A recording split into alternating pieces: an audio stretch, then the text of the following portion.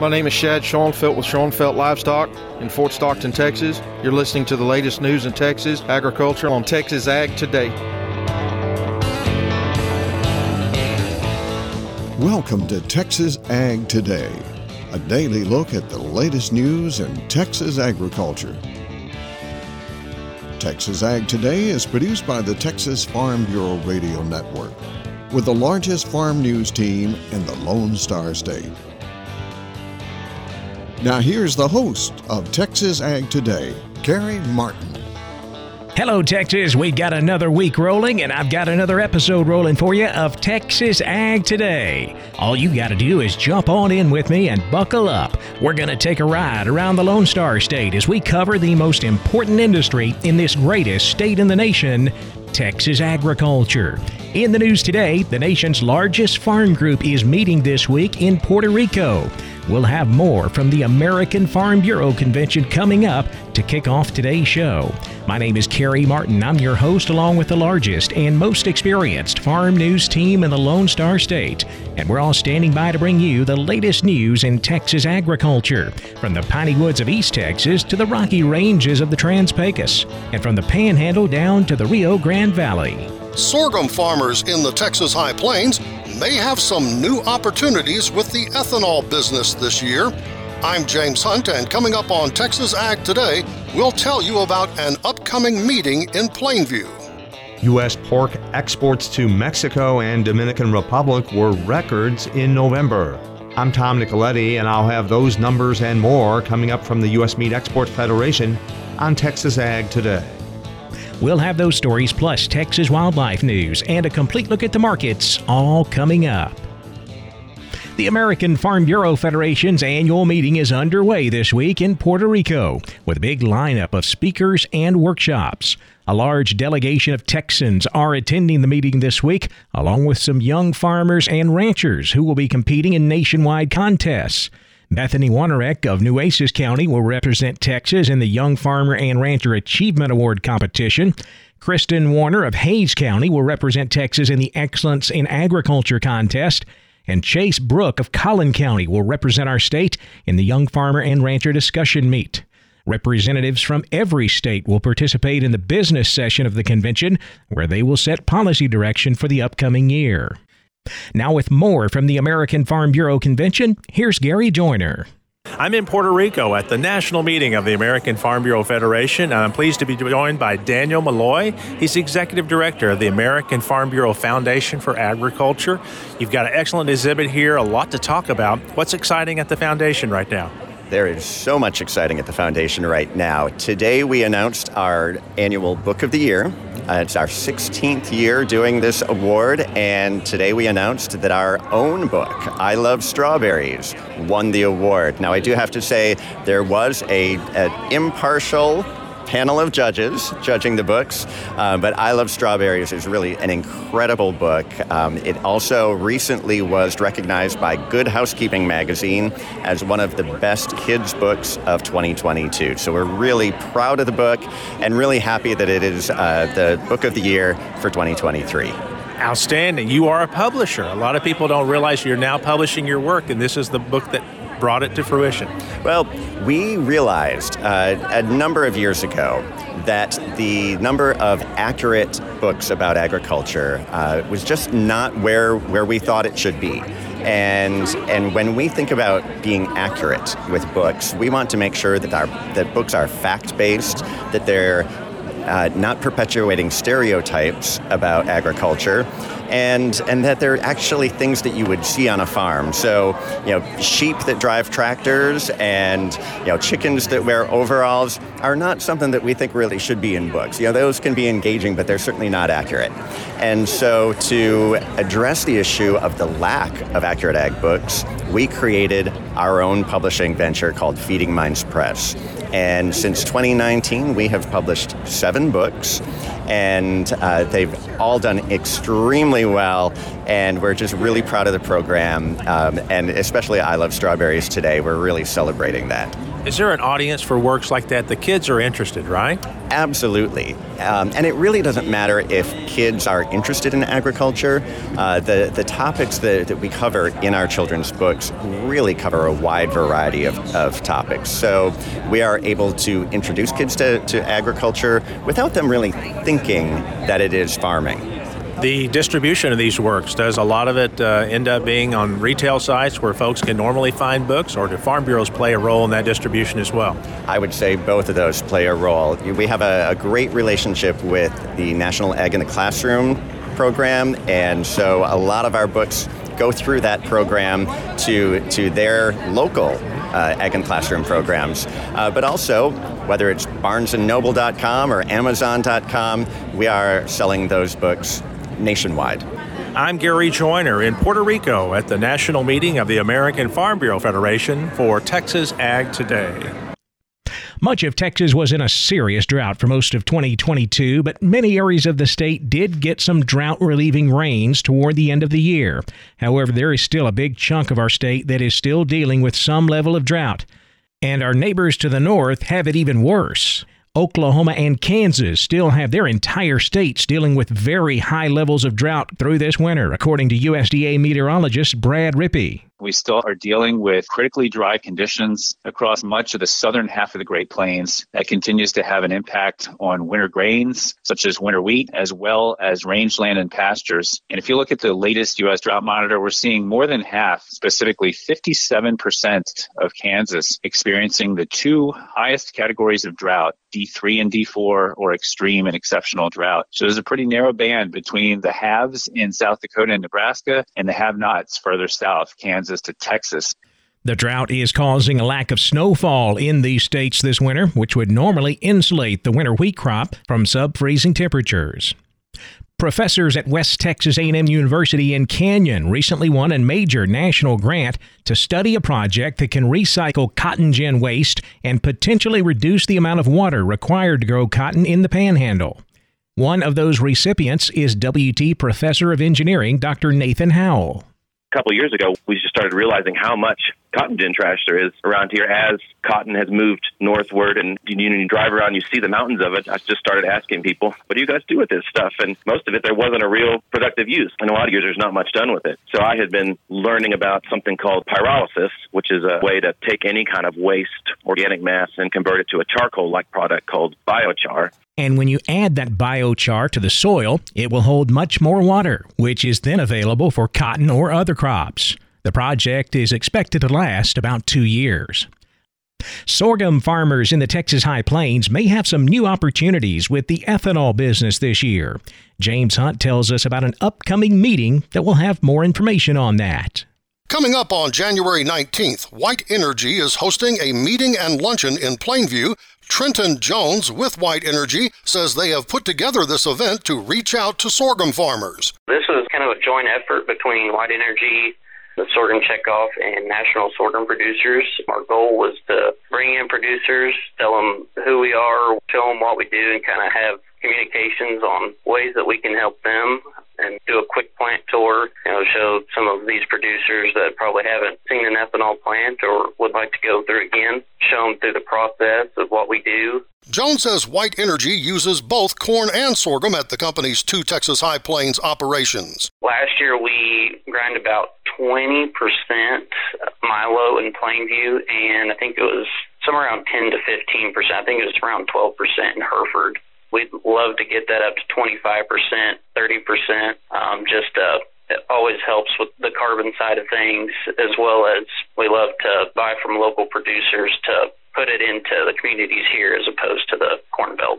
Jones says White Energy wants to establish acreage contracts with producers, including some arrangements that acknowledge our area's tendency to have dry spells. As we know here in West Texas, the weather just sometimes doesn't want to work for us, so if you have zero production, then we're not going to hold you to anything, and we'll look forward to next year. Once again, this event is Thursday, January 19th at 10 a.m.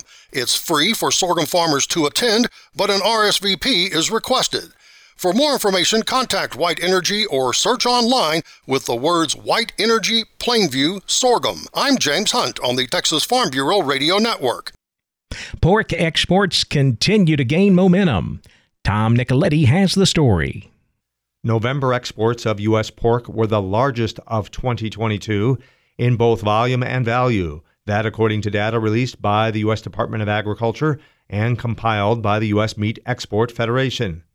Pork exports reached 245,600 metric tons in November, up 3% from a year ago, while export value climbed 10% to $725 million.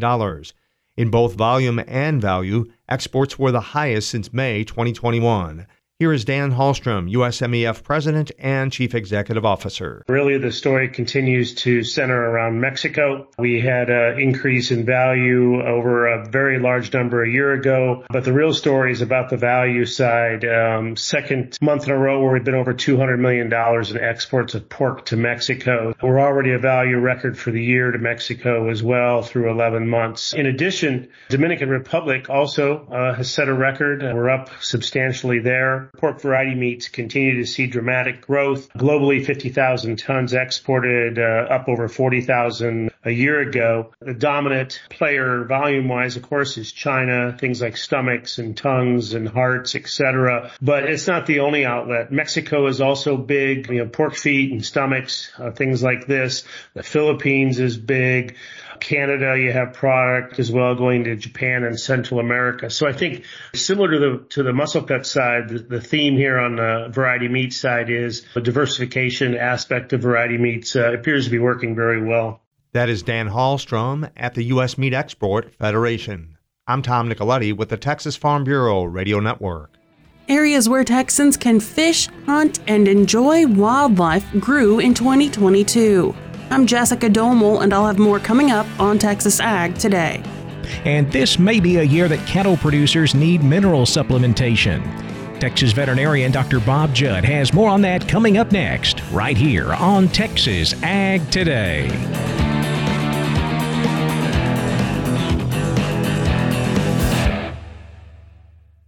Texas Farm Bureau has served farm families in rural Texas for nearly 90 years. We're pleased to offer new affordable health care coverage choices for all Texans through Texas Farm Bureau health plans. You do not need to be a member to inquire and apply. Plans are available anytime. There is no open enrollment period. Our United Healthcare Choice Plus network of providers is one of the largest available. For more information about the different plans, how to apply, or to get a quote for you, your family, or your small business, call 833-TX-HEALTH or visit 833txhealth.com. We're keeping you informed on everything happening in Texas agriculture on Texas Ag Today. This may be a year that Texas cattle producers need mineral supplementation. Dr. Bob Judd tells why.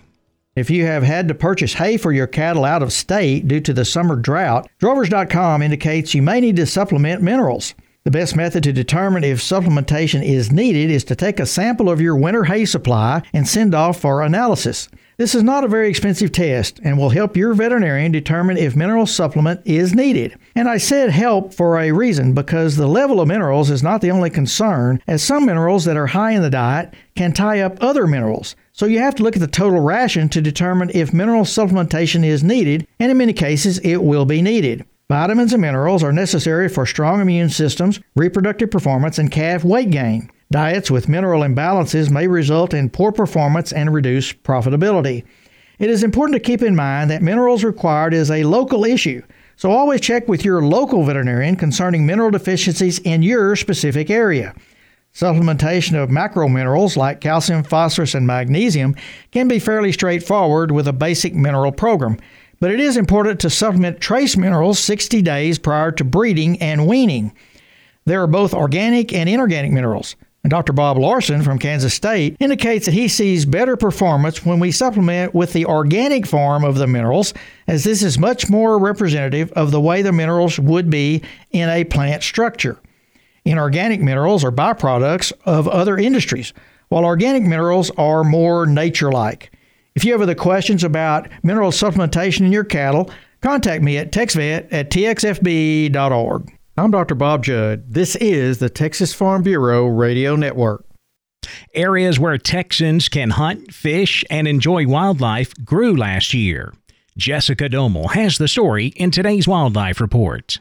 Public lands at national wildlife refuges in Texas grew by nearly 6,000 acres in 2022. That brings the total number of acres managed by the U.S. Fish and Wildlife Service to nearly 700,000 in Texas. That's at 21 national wildlife refuges and 3 national fish hatcheries. According to Fish and Wildlife, the additions in Texas protect a variety of ecosystems across the state, including Columbia bottomlands habitat on the mid-coast, freshwater wetlands on the upper coast, and bottomland hardwood and pine forest habitat in East Texas. Amy Letters, FWS's Southwest Regional Director, said acquiring these lands and conserving them benefits both wildlife and the American people. She said each of the acquisitions protects a unique piece of the Texas landscape along with the resident and migratory wildlife that call it home. Some of the additions include the nearly 5,000 acres added at the San Bernard NWR in the Mid-Coast last year. FWS says the Columbia bottomlands habitat there is critically important for millions of migratory birds that use it as a staging area between wintering habitats and their breeding habitat.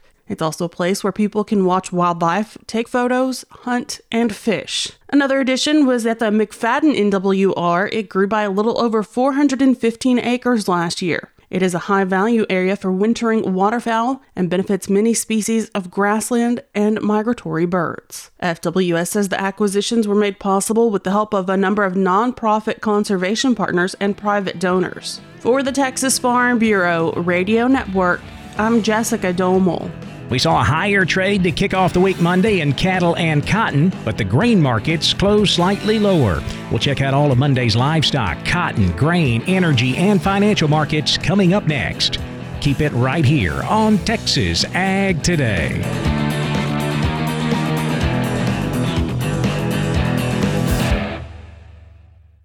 When we moved to Texas, we were like fish out of water. We didn't know anyone in our neighborhood until our Texas Farm Bureau insurance agent came to the house. She was so helpful and reassuring, a friendly face with that Texan hospitality I'd heard about. When we purchased a Texas Farm Bureau insurance policy, we knew we were making the right choice. We knew our family would be protected. Visit Texas Farm Bureau Insurance today at tfbinsurance.com to find an insurance agent who's a true neighbor. Coverage and discounts are subject to qualifications and policy terms and may vary by situation. We're giving you the market information you need on Texas Ag Today. The cattle market started the trading week higher on Monday. We finished higher on both live and feeder cattle futures. February live cattle up 97 cents, 157.75. April up 85 at 161.52, while June live cattle were up 90 cents, 157.45. Same story in the feeder cattle market. January feeders up 92 cents, 183.62. March feeders up 65 at 186.30, while April feeder cattle were up 80 cents at 190.62. Cash fed cattle market all quiet to kick off the week on Monday. We wrapped up last week selling cattle here in Texas at 157, fully steady with the previous week. Boxed beef prices higher Monday. Choice up $2.53 at $285.52. Select up 76 cents, $260.10. Now let's check the auction barns. We're walking the pens with Larry Marble.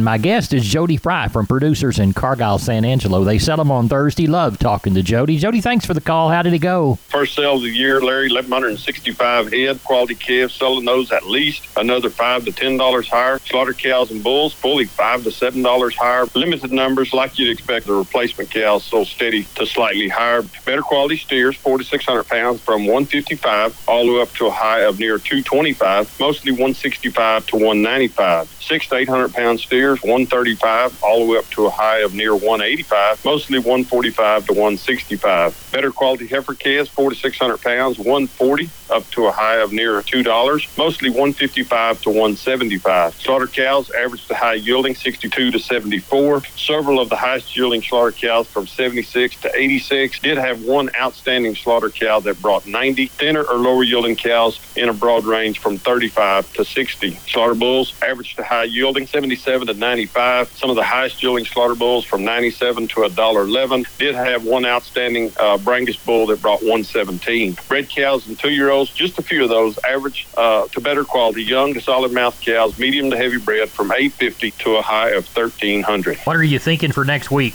I'm thinking bigger numbers across the board. A real busy week. I'm saying at least 5,000 or more.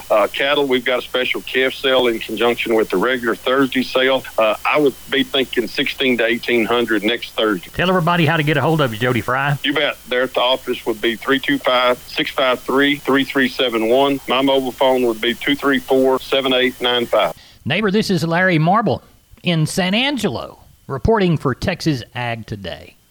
Thanks, Larry. Back over to the futures market now, where lean hogs finished higher on Monday. February hogs up 52 cents at $80.80.